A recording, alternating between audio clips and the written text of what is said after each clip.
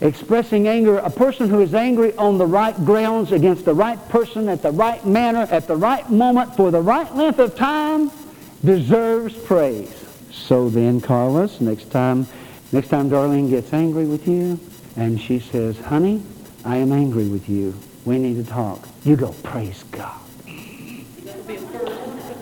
Honey, I am so proud of you. You did good. And now I'm going to go fishing. No. You stay and talk through it. Question, did Jesus ever get angry? Answer? Yes. Okay, let's see when. Let's see if we can find some biblical examples of when Jesus got angry. Number one, he showed anger when he drove those out of the temple who sold in the temple. Remember that? He took a whip. Do you suppose he was angry? I guarantee you those that he was driving out knew he was angry, huh? He was cleaning house. You know, some people teach, well, your kids should never see you angry. Melissa said, then they'll never see you. No. Oh, let's move right along. Got family in here today.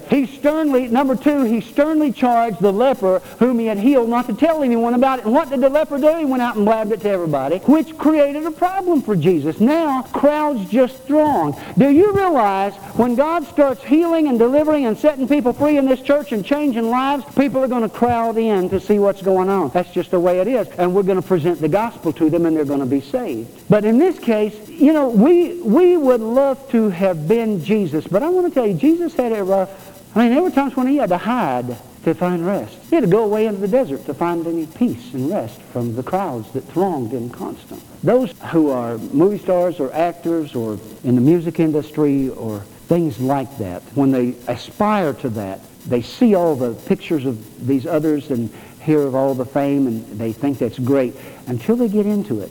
And then they find out that everywhere they go, the crowds are after them. The photographers are after them. They have to put up fences and electrified fences and security guards around their home. If they go outside their home, if they can't get in their car and drive down to the grocery store because they get thronged down there. And so they find out that fame has its price.